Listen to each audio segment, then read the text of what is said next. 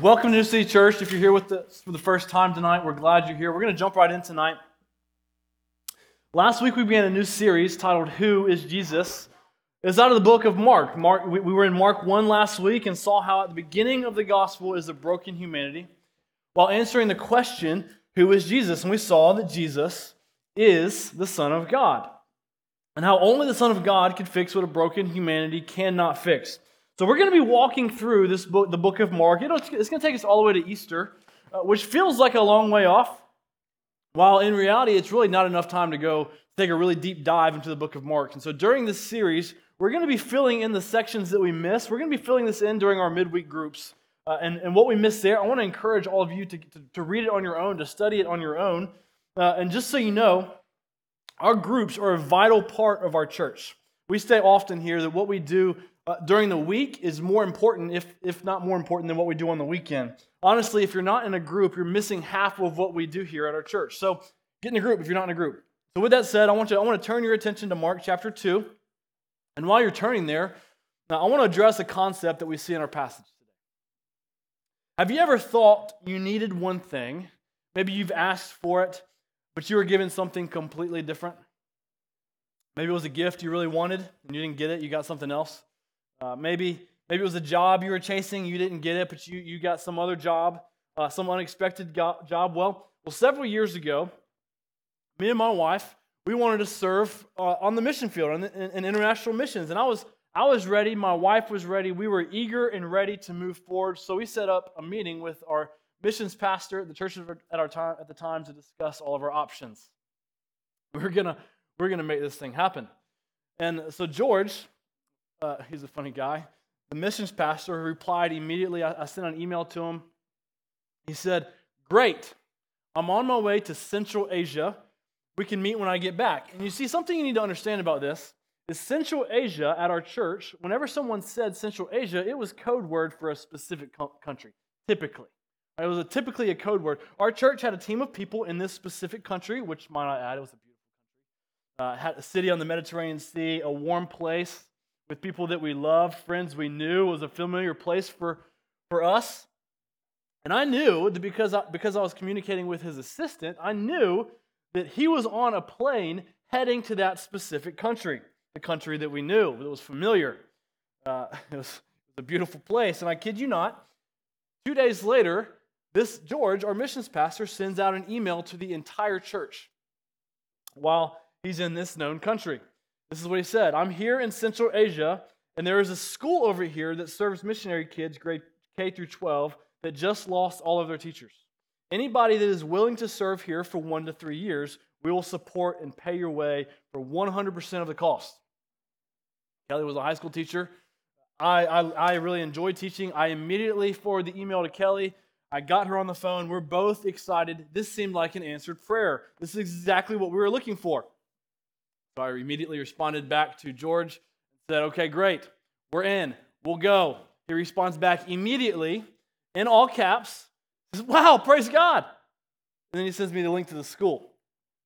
And I go to the school's website and I'm like, wait a second. Something's not right here. Something's not right. This school was not in our beautiful country with familiar friends and a warm climate on the Mediterranean Sea. Nope, it was in a cold, almost Arctic climate in a former Soviet Union country with cement block buildings, which also was considered Central Asia. It's code word for Central Asia. So when I did a quick Google search of this place, the only thing you could find was Borat. That was the only thing that we knew, was Borat. Let's just say Kelly was not happy. Right? Kelly was not happy with me. After many weeks, we did many lengthy discussions. We did end up going to this place, and it became very evident that this is actually where God wanted us to be. God called us to go there. God grew us and shaped us there. In a lot of ways, it was a blessing for us. And several years later, even now, it became very clear that that was where God wanted us to be. You see, we wanted to go to the Mediterranean, but God knew we needed to go somewhere completely different. And this is what we're going to see something in our story today. We think we need one thing, but really we need something completely different. And this happens in normal everyday life. You know, this happens. Some are lighthearted, some aren't such a big deal, but if we're honest with ourselves, some are a little bit more serious. Because the truth is, we all naturally chase something that we think is the most important thing in our lives, when in reality, it's really not. We think we have our ladder, so to speak, on the right building, only to find out we're climbing the wrong ladder. Whatever we're chasing or climbing, we're essentially making it a functional ruler. It's a functional king in our life. Whatever that thing is, that functional king of our life, it rules us.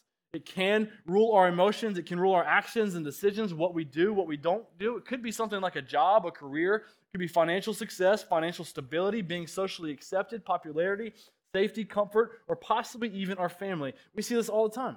Right? People are searching and striving to get to the top, climbing the ladder, and that's what they think they need. That's their greatest desire. I mean, we see this with superstars and celebrities, athletes, that achieve what the world would say is the highest achievement for humanity. Sold-out crowds, championships, winning the Super Bowl multiple times. But why is it that 3 months later, or 6 months later, the excitement wears off? It doesn't last. Often seeing, drug and alcohol abuse, affairs, and wondering what their next step is. And whatever the problems they had before, they still exist. We still see them. They're still there. And let's not kid ourselves. This is not just celebrities and superstars. We do the exact same thing. Just think about the things we often think. Maybe we wouldn't say it out loud, or maybe we would.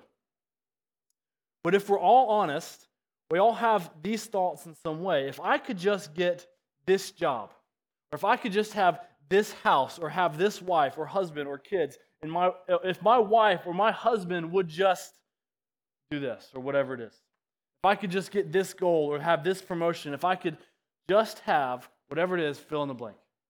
We all have something. Whatever it is, if we're honest with ourselves, we all have something like this in our lives that can creep in. It can creep in. So why is it that when we hit these goals, achieve these things, we're still not satisfied? Why is it that we think we need one thing, but that thing that we need, when we get it, we think we need when we get it, we're often still not satisfied? Why are we such a discontent people? Well, I'm glad you asked. Okay? We're going to be in Mark chapter 2, so that's where we're going. Look at Mark, follow along with me in Mark chapter 2, starting in verse 1. It's up here on the screens if you have it, if you don't have a Bible with you. And by the way, we do have Bibles in the back. If you don't have a Bible, we'd love to give you one for free. Follow along. In Mark chapter 2, starting in verse 1. And when he entered, that's Jesus, and when he returned to Capernaum after some days, it was reported that he was at home. And many were gathered together, so that there was no more room, not even at the door. And he was preaching the word to them. And they came, bringing to him a paralytic, carried by 4 men. And when they could not get near him because of the crowd, they removed the roof above him. And when they had made an opening, they let down the bed on which the paralytic lay. And when Jesus saw their faith, he said to the paralytic, "Son, your sins are forgiven." Now some of the scribes were sitting there, questioning in their hearts, "Why does this man speak like that? He's blaspheming. Who can forgive sins but God alone?" And immediately Jesus, perceiving in his spirit that they thus questioned with themselves, said to them, "Why do you question these things in your heart? Which is easier to say to the paralytic, 'Your sins are forgiven,' or to say, 'Rise, take up your bed and walk'? But that you may know that the Son of Man has authority on earth to forgive sins," he said to the paralytic, "I say to you, rise, pick up your bed, and go home." And he rose and immediately picked up his bed and went out before them all, so that they were all amazed and glorified God, saying, "We never saw anything like this." So just to give you an idea of where we're going today, we're going to walk through the story again. We're going to go a couple verses at a time. We're going to use this text to drive our one big idea, which is this. It's up on the screen. Jesus is more than the great healer. Jesus is the Son of Man that forgives sin. So using that as our direction, we're going to try to keep it really simple. We're just going to break it apart into 2 different sections. And we're going to see, number 1, that Jesus is the great healer. And then number 2, Jesus is the Son of Man that forgives sin. And to tie it all together, we're going to come back at the end of our time. We're going to wrestle with this idea, with this lingering issue of discontentment. But let's look back at our story, starting in verses 1 and 2. Okay, we're going to go back to it again. And when he returned to Capernaum, after some days, it was reported that he was at home, and many were gathered together so that there was no more room, not even at the door. He was preaching the word to them. So just stop and imagine this scene for a second. He's in a house. It's probably a square house with a flat clay roof. Stairs were typically along the side of the building leading up to the top of the roof, and there were probably no more than about 50 people jammed packed into this house. Everyone was trying to get close to Jesus. They were trying to hear him speak. And it says Jesus was speaking, he was preaching the word to them. So I just kind of imagine people coming into this house and everyone's trying to get in close, peeking their heads into the windows, kids on top of shoulders, trying to see what's going in, and a crowd is outside the house because they can't all fit in. And then it says in verse 3, it says, "And they came, bringing to him a paralytic carried by 4 men, and when they could not get near him because of the crowd, they removed the roof above him, and when they had made an opening, they let down the bed on which the paralytic lay." So while Jesus is preaching in this jammed-packed house, 4 guys bring a paralyzed man, right? A man who cannot move. He's clearly struggling and he needs help. They see that there's no way that they can get through the door. They can't do it. So what do? They carry the man up on top of the roof and they make an opening. And we're not sure how they make an opening, but the most likely way that they made an opening was they probably dug a hole in the roof. Because remember, it's a clay roof. It's doubtful that there was some sort of secret door, like an attic door, they could just kind of lift up and go down. No, they started digging. They probably had shovels involved because that's the type of house that was there. So it was probably a mud and clay roof with shovels. Can you imagine just being in this packed house, and all of a sudden, while you're inside of this packed house, the roof starts crumbling, right? Just from the sky, from the ceiling, it starts crumbling down and opening up, and a man is lowered into the house, paralyzed. He's lowered into the room. And we may see something like this tonight at the Super Bowl, right, at the halftime show, but maybe not in a jam-packed house. Right? That's not what we think of. And it's a small house. And I don't think the people, the owner of the house is probably very happy. There are probably some words that were spoken because they're digging a hole in their roof. Right? Who knows? I don't know if that's true or not, but who knows? But I imagine that happened. But just think about the boldness of the faith of these 4 men. Right? They were doing whatever it took to get this paralyzed, sick man to Jesus. Why did they do such a bold move? Why did they take the risk? Because they truly believed in faith that, number 1, Jesus is the great healer. They believed it. They believed and knew that if anybody could help this man, it would be Jesus. They dragged their friend, whose life was clearly in disarray. He clearly needed some sort of help, a person that needed healing. And these friends, they dragged their friend to Jesus. They did whatever it took to get their friend to Jesus. They looked past people thinking that they were crazy. They looked past people probably laughing at them, any obstacles that came their way. They did whatever it took to get their friend to Jesus because they knew that Jesus was worth it. Jesus was worth it.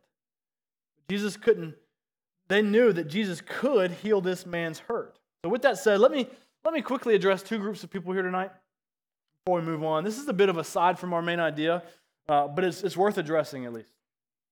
First, the Christian in the room. Will you do whatever it takes to get your friends to Jesus? Can you overcome fear? Right? Can we overcome social pressures and obstacles and struggles to get our friends to Jesus? Who is it in your life that we need to carry and drag and do whatever it takes to get them to Jesus? To put them at the feet of Jesus. You can't heal anybody. You can't save anyone. You can only take them to the one who can. And then secondly, maybe you're here tonight and you're hurting. Maybe something in your life is not right. Maybe it's physical, emotional, material. Maybe your soul is not at rest. You're searching for healing. I don't know what it is. But I want you to know, in fact, today that Jesus is the great healer. Jesus is a miracle worker. Jesus can heal the sick. He can make the lame walk. He can make the blind see and the deaf hear. Jesus absolutely cares for your circumstances. He absolutely cares. He cares for you, whatever it is. Know that He cares and absolutely has the power to heal any sickness or hurt you may have. I don't know what it is for you, but whatever problem you're facing today, know this from our story, that no matter what the problem is, it can be brought to Jesus. It can be brought to Jesus. By no means am I saying He will give you what you ask in regards to your problem, but as we've talked about, He may not give you what you ask, but He will give you what you need. If Jesus is the Son of God, if Jesus is all-powerful, all-knowing, that means he also knows what you need more than you do, more than I do. He doesn't always give us what we want, but he knows what we need. Let's look at verse 5. And when Jesus saw their faith, he said to the paralytic, "Son, your sins are forgiven." Now this is a very pointed and audacious statement from Jesus. Just think about what's going on here. So again, we've talked about Jesus is preaching, and four guys lower a paralyzed man through a roof down to Jesus so Jesus could heal him. And the very first thing out of Jesus' mouth, it was not "be healed." Right? What everybody was expecting, what the man was hoping for, what his friends were hoping for, that he would, in fact, be lowered and be healed on the spot. No, Jesus doesn't do that. He makes an earth-shattering statement that seems a little bit out of left field. He was essentially asking for one thing, but he got something completely different. See, he thought he was going to be healed. Instead, Jesus forgives him of his sins. And at the surface, to those there, it kind of feels like, well, gee, thanks. You know, like to everyone in the room, it was a bit shocking but Jesus is starting to put his finger on a bigger problem. Because the man probably thought, if I could just walk again, I'd be set for life. I'd never be angry again. I'd always be happy. I'd always be grateful. But Jesus knew what the paralytic needed was deeper than what he wanted. What the paralytic needed was deeper than what he wanted. Jesus knew that the root of a discontent heart, it runs deep. It runs really deep. But he knew, like many of our longings and strivings, that once our greatest earthly longing is acquired, the euphoria, it's going to wear off. And the discontent heart will long for the next thing. That's just what we do. Once we get one thing, we start to long for the next thing. And Jesus knew what he wanted, but he knew better what he needed. Look at verse 6. Now some of the scribes were sitting there, questioning in their hearts, "Why does this man speak like that? He is blaspheming. Who can forgive sins but God alone?" And Jesus, in this moment, he was doing what he does best. He was teaching multiple different people, multiple different things, all at the same time. Because he's God and he can do stuff like that. But so Jesus' statement, forgiving this man's sin, it was kind of a double-edged sword. It was like a twofold statement. He was teaching both the paralytic one lesson, and then he was also teaching the scribes that surrounded him. He was teaching them a completely different lesson. When Jesus made the statement about forgiving this man's sin, the scribes, they started to become alert to what was going on. They thought, wait a second, you can't do that. Like, you can't forgive sin. Only God can forgive sin.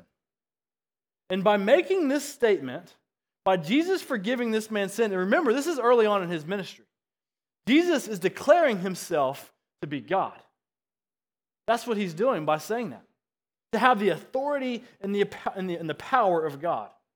And honestly, I think the scribes give a pretty logical response. Look what he says. It says, "Why does this man speak like that? He is blaspheming." You see, the scribes, they understood what he was saying. The scribes, they understood that through this statement, he was making a self-declaration saying that he was God. That's what Jesus was saying. And the scribes, in a lot of ways, I think we can at least agree with their logic. Whether we agree with them or not, we can agree with their logic. If Jesus is not God, he's got to be a crazy man. He has to be a blasphemer if he's not God. If Jesus is not God, he can't be a good teacher. If Jesus is not God, he can't be a wise man, because no sane and good prophet claims to have the authority and power of God, because good prophets speak for God, but they know that they're not God. Prophets know that. And this passage demands us to make the decision. Jesus is either God that forgives sin, that's worthy of our worship and devotion, or he's a crazy, blaspheming lunatic. There's no middle ground here. We have to decide. Look at verse 8. And immediately, Jesus, perceiving in his spirit that they thus questioned within themselves, said to them, "Why do you question these things in your heart?" You see, Jesus, he's picking up on why they're skeptical of him. The scribes listening to him, they're following him, they're concerned. The scribes are. And then Jesus comes in and he continues to teach and amaze a little bit more. Look back at verse 9. He says, Which is easier to say to the paralytic, your sins are forgiven, or to say, rise, take up your bed, and walk? This verse is a bit tricky. It feels a little bit like a riddle. And I've always loved a good riddle. Okay, so we're going to look at this a little bit. Think about this with me for a second. Which is easier to say? Your sins are forgiven, or rise, take up your bed, and walk? To a mere human, just follow me here, to all of us in the room, to those in the room at the time, to the scribes and the Pharisees, the paralytic, I think to them, and probably to us, it seemed much easier for Jesus to say, your sins are forgiven. Because think about it. In that moment, there's nothing visibly miraculous when you say to someone, son, your sins are forgiven. If I went up to someone in a room and I just said to them, brother, your sins are forgiven, in a large crowd, the people in the room would think, oh, that's a nice gesture, but they're not visibly seeing a change. Like there's not visible evidence that his sins are actually forgiven. It seems like a nice gesture. And if his sins are forgiven, no one will really know, right? Because you don't see it. And however, if I went up to a paralyzed man in a room, a man who could not walk, he was completely crippled. If he was laying on the floor and I looked at the man, I said, rise, get up and walk. In that moment, I've put some stuff on the line, right? The man either walks or he doesn't walk. If the man doesn't walk, to those looking on, there's a good chance I'd be written off as a crazy person. I'm just trying to demand him to come up. So to answer Jesus' question, which is harder to say, to a mere human, saying pick up your mat and walk seems like the more difficult thing to say. But let's think about this a little bit more. Because Jesus, as we saw last week, he's not claiming to be human. Jesus is claiming to be God. So if Jesus is truly God, which would be harder for God to say? Think about it. The God that created the world, that hung the moon and the stars, that created the world out of nothing, if God has the power at his disposal, which we believe he does, would it be harder to say, rise, pick up your bed, and go home, or to say your sins are forgiven? And when we understand God's glory, the holiness of God, the power of God, and the wickedness and horridness of sin, we start to understand this a little bit more. Because if Jesus is God, as he claims to be, for Jesus to say to a paralytic, rise, pick up your mat or in your bed and go home, that seems like a piece of cake to God. Like that's a walk in the park. That's nothing, right? He created the world in his breath. He spoke the world into existence. God created man and woman. If God wants to heal, God will heal. God has the power to heal. For God to heal this man, it doesn't cost him much. However, for Jesus to forgive sin, it would cost him his entire life. For Jesus to say, your sins are forgiven, that was clearly the harder statement. For Jesus to forgive sin, it would require him to go to a bloody cross. It would require him to die a criminal's death, go in a spiritual war, into a cosmic battle with evil to defeat sin and death. For Jesus to forgive this man's sin, in that moment, he was essentially looking at him and saying, your consequence of death in that moment, all of your sin, everything you've done that deserves an eternal consequence of death and hell, when Jesus looks at that man, he's looking at him and saying, I love you and I care for you. I'm going to take your place. I'm going to take your punishment. I'm going to take the consequences of your sin. The criminal's death that you deserve, I'm going in your place. The eternity separated from God that you deserve because of your sin, I'm going to battle that and I'm going to win for you so that you can be with God for eternity. And in that moment, God is showing miraculous grace. God is showing astounding grace. Grace that left in it all because they caused them to leave in worship and amazement, as we see at the end of the section, at the end of our text. And that same grace and that same mercy that he showed the paralytic, it extends to each of us here today. Because each of us are crippled by sin. We're essentially left paralyzed by our sin. And in the gospel, by Jesus going to the cross, he looks at us and says, pick up your mat and go home. Pick up your mat and go home. He says, pick up your mat and walk. Pick up your mat and run and scream and shout because you're no longer paralyzed by sin. You can run. You can run. Because you've been forgiven by your sin, you can run in the freedom of the gospel. In the gospel, Because of the cross, because of the forgiveness of sin, you're no longer paralyzed by sin. You're no longer crippled by sin. In the gospel, our sins are forgiven, and we go from being paralyzed by our sin to running free from our sin. If you're a Christian here today, this is such good news.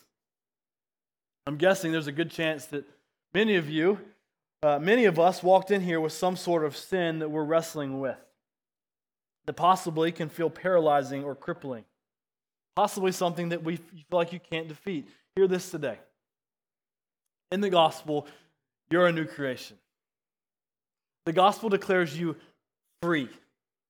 You can run in the freedom of the gospel. We need to run from our sin. We need to flee our sin because it cripples us. It's a wretched, horrendous, crippling disease. But in the gospel, you can run and be amazed. And as we run in the freedom of the gospel, God starts to change us and reshape us. This is something we need, and this is something we need to continue to need. We need the gospel every day because sin is always lurking at the door. It's trying to cripple us. But every day, because of the cross, we can redirect that. And we can run to the cross and to Jesus. Look what happens in verse 10. Look what Jesus says. He continues to amaze these people. It says, "But that you may know that the Son of Man has authority on earth to forgive sins, he said to the paralytic, I say to you, rise, pick up your bed, and go home. And he rose immediately, picked up his bed, and went before them all, so that they were all amazed and glorified God, saying, we never saw anything like this." So as we circle back around to our riddle, to the question of which is harder to say, Jesus knew to those watching, it seemed harder for them to heal him. It seemed harder for Jesus to say, pick up your mat and go home, and to tell him to walk. That seemed, from the outside, looking in at Jesus, that seemed to be the harder thing, and Jesus knew that. And it says in verse 10, Jesus had to prove that he was God. So that's what he did. So in doing that, he healed this man, showing that he was in fact God. That's why he healed him. But there's something else in this story that I want us to notice, because the story continues to go deeper and deeper. Because in verse 10, Jesus starts to make a very subtle statement of who he is. Jesus calls himself the Son of Man. That's a title that he gives himself. And this is a massive declaration that he's kind of claimed on himself, that Jesus provides to himself. This is another declaration yet again, letting everyone there that caught on know that he is more than a nice man. He's more than a prophet. He's more than a rabbi. Jesus is the Son of Man. When Jesus gives himself this title, he's actually pulling from the book of Daniel. And some may have noticed this. He calls himself the Son of Man.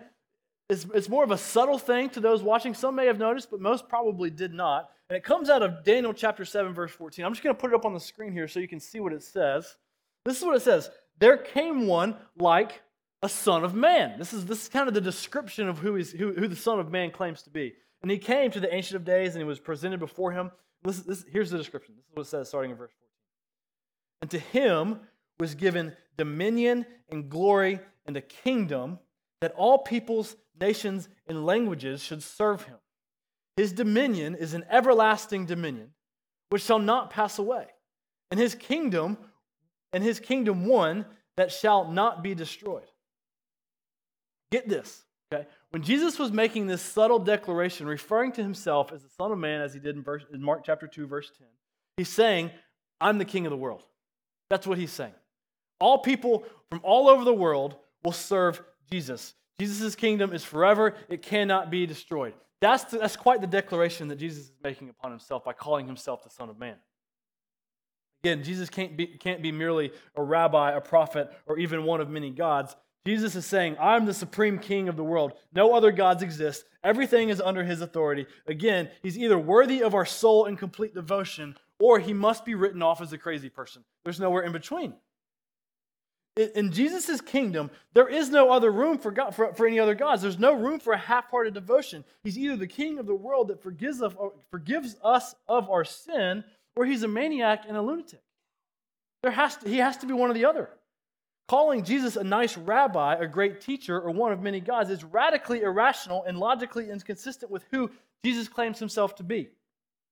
So if you're not a Christian here today, you're faced with this question, who is Jesus? As we've seen, Jesus is either the great healer, the Son of Man that forgives sin, that went to the cross and defeated sin and death, or if he's not that, Jesus has to be the greatest con artist ever to walk this earth. We have to decide. And I hope and pray and beg you to consider the truth of who Jesus claims to be. That he is the Son of Man that forgives sin. I believe this is the most logical and reasonable step of faith. But as we talked about this last week, it's still a step of faith. Every religion on this planet, even claiming to be irreligious or non-religious, is a step of faith. And I pray and urge that we would continue to explore the claims of Jesus. But beware, Jesus may change your life. But if you're a Christian here today, what a joy. What a joy. What a great truth that we can celebrate. Jesus is the Son of Man, the King of the world, the ruler of the everlasting kingdom that forgives sin. And honestly, there's so many things that we can draw out of this story, right? There's so many truths to sit in and reflect on. But what I want us to think about today, and just kind of the last 10 minutes of our time, I want to reflect on one specific thing. I want to circle back around what we discussed at the beginning. How we often feel we need one thing, but really we need something completely different. Out of everything in this story, this concept, it seems to be the loudest. It's screaming at us the loudest. This is what Jesus is emphasizing and the point he's trying to get across. Because in this story, we've got this paralyzed man that has a very real external problem. It's real. Like, the guy cannot walk. He just can't walk. He's paralyzed. This seems to be the greatest problem in this man's life. So much so that he'll do whatever it takes. His friends will do whatever it takes to see that this problem is fixed. He believes, and his friends believe, that the greatest problem in his life are his external circumstances, his paralysis. He believes, and his friends believe, that the greatest problem in his life is the fact that he cannot walk. And let me remind you, but yes, that is a major problem. I've never been paralyzed, but I can't imagine it being very fun. Right? It would be difficult and challenging and agonizing and real and true and hard and difficult. But when they come to Jesus, Jesus acknowledges a completely different problem. He's acknowledging the problem of their sin. And in doing that, he's emphasizing that even as bad as paralysis seems, the fact that he cannot walk, Jesus is addressing a much bigger problem. That's what any good physician does. Right? They try to get to the deeper problem. If someone comes in coughing to a doctor's office, you don't just walk out with cough syrup. Right? They try to address the problem. Sometimes you do, right? But they try to address the problem. If the coughing is a symptom of something deeper, maybe it's like the flu. They have to address that issue. Or maybe, possibly, they've got lung cancer. They've got another host of problems that they have to wrestle with. The problem isn't the cough. The problem is the disease or the sickness. And that's what Jesus is doing. He's addressing the deeper problem first. He's addressing the problem of their sin. There's a few ways I want us to look at this. First, if you're not a Christian, again, this seems to be clear. Just like in this man's life, the greatest problem in your life is the problem of your sin. Every other problem you have, whether it's a relational problem, a family problem, a financial problem, a school problem, a work problem, a health problem, whatever seems to be the greatest problem in your life, Jesus makes it abundantly clear that yes, those are significant struggles, real struggles, painful, difficult, and yes, he wants to help you with those too, but they're only temporary, momentary problems. It's only temporary in view of eternity. But without the forgiveness of sin, we have an eternal problem. We have a problem that goes past this life. We have a problem that it's an eternity separated from God forever. And the good news of the gospel is that just like Jesus tells the man to pick up his bed and walking into a new life, healed, Jesus does the exact same thing for you and me in the gospel. Because Jesus went to the cross on your behalf. He provides the forgiveness of sin that allows us to walk into the newness of life, healed from the paralysis of our sin. Don't miss this today. It's a gift. The gospel is a gift given to you by God. Secondly, if you are a Christian here today, or even if you're not a Christian, right? Don't miss this, because just like they thought their greatest problem in this man's life was his external circumstances, his physical problem, if we're not careful, we can do the exact same thing with our own lives. We may not be physically paralyzed, but we can each have these little things in our life that we can easily find ourselves drifting towards. Ladders that we're trying to climb up, only to find out the ladder was on the wrong building. It was the wrong ladder. And the emotion of our discontent life, when we're discontent, it will often show what ladder we're climbing. I do this all the time. I'm guilty of this. It can be a subtle reality, or maybe it's a not so subtle reality. Whatever it is, we can often think, if I could just have, and then we fill in the blank, my life would be better. It could be a million different things. More money, more sleep, more time alone, better grades, different job, more opportunity, more friends, different friends, a better living situation. Whatever it is, fill in the blank. It happens to all of us. But here's the thing. Our external circumstances often get placed where only the Son of Man deserves to be placed. It can be so easy to try and find comfort or stability in our external circumstances when God wants us to find our comfort, stability, and contentment in Jesus and Jesus alone. Listen, trying to improve our external circumstances, all the things that are around us, that's a good thing. Right? It's not bad. But we have to be careful that those things, our external circumstances, is not the main thing. That it's not driving us. The Son of Man is the title for the King, right? of all peoples. That's what his title means, which includes you and me. The Son of Man, Jesus, should be the King of our life. But what often happens is that we like to flip-flop who's king and who serves who. Right? If we're honest, it's really easy to want Jesus to serve us. Just to make our external circumstances better, to fix it, or to take away our problems for us. And hear me on this. I've said this many times. Jesus absolutely cares about our circumstances. He's the great healer. He cares. It matters. We see time and time again that Jesus is helping people and healing people. But what can often happen if we're not careful is that we can want Jesus to be the great healer, but not the Son of Man. Right? We want Jesus to make our circumstances better, but we don't want him to be the sovereign king of our life.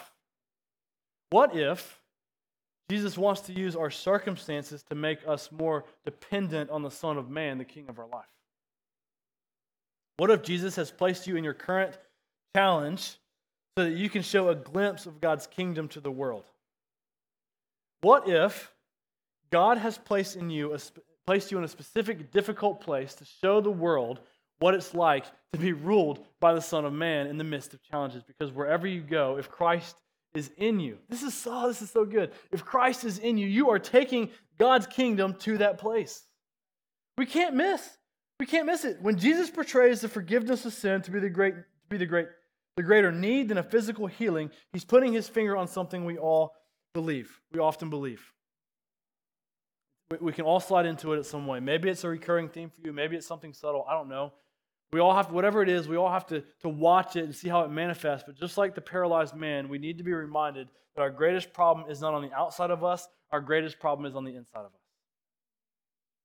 And this is true for everyone here today, both Christian and non-Christian. We must remember that today our greatest problem is our sin, not our health, not our job, not our boss, not our finances, not our circumstances, not even someone else's sin. Right? Not your spouse's sin, not your friend or your roommate or family member's sin, not your boss's sin. No, our greatest need is our own sin. If we each believe that our greatest problem is not what is outside of us, but what's on the inside of us, most relationships would be so much better. I mean, just how humbling is this? When you see someone else's sin glaring at you, but you think, no. I see their sin, but my sin is far worse. Mine is much greater. I want everyone in here to follow me here. For everyone here today, if our greatest problem is our sin, then our greatest need is for our sin to go away. Our greatest need today is the gospel. Our greatest need is God. It's Jesus, who is at the very center of the gospel. If we do not have Jesus, we do not have good news. If your greatest problem is your sin, then your greatest need is Jesus. Your greatest need today is to delight in Jesus. To sit at the feet of Jesus, to dwell in His daily grace, to be in His Word, to be fed by Him, to find the rest that only He can provide. Our greatest need is not to fix our outside circumstances. Our greatest need is to come to the man who looks inside of us and says to us, son, daughter, your sins are forgiven. Your sins are forgiven. Get up and walk in the newness of life. Get up and run. Get up and worship the God that gave His Son for you. Worship Him today. If you're not a Christian, the same is true for you. If your greatest problem is sin, your greatest need is for your sin to go away. Your greatest need today is the gospel. Your greatest need today is to trust in the only one who can take your sins away, to trust in Jesus, who is at the center of the greatest news on the planet. Who is the only one who can look at you and say, son, daughter, your sins are forgiven. You're no longer paralyzed by your sin. Your sins are forgiven. Your sins are gone. You're free. Only Jesus, the Son of Man, has the authority and power to do that. And I pray that we would trust Him today. If you're here today, for everyone here, we need the grace that only Jesus can provide. Jesus looks at us as the great healer.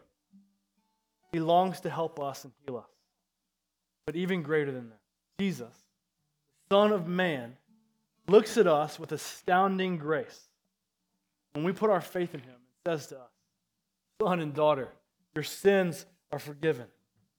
You can walk in the newness of life. Let's worship the Lord in all today. Father, you are good. You're the Son of Man, the ruler of our life, the sovereign King of the world. Father, we need to come and sit at the feet of Jesus. Our greatest problem is our sin, and our greatest need is Christ. I pray that we would believe that today, that we would understand that we would worship because of that. We ask this all in Jesus' name.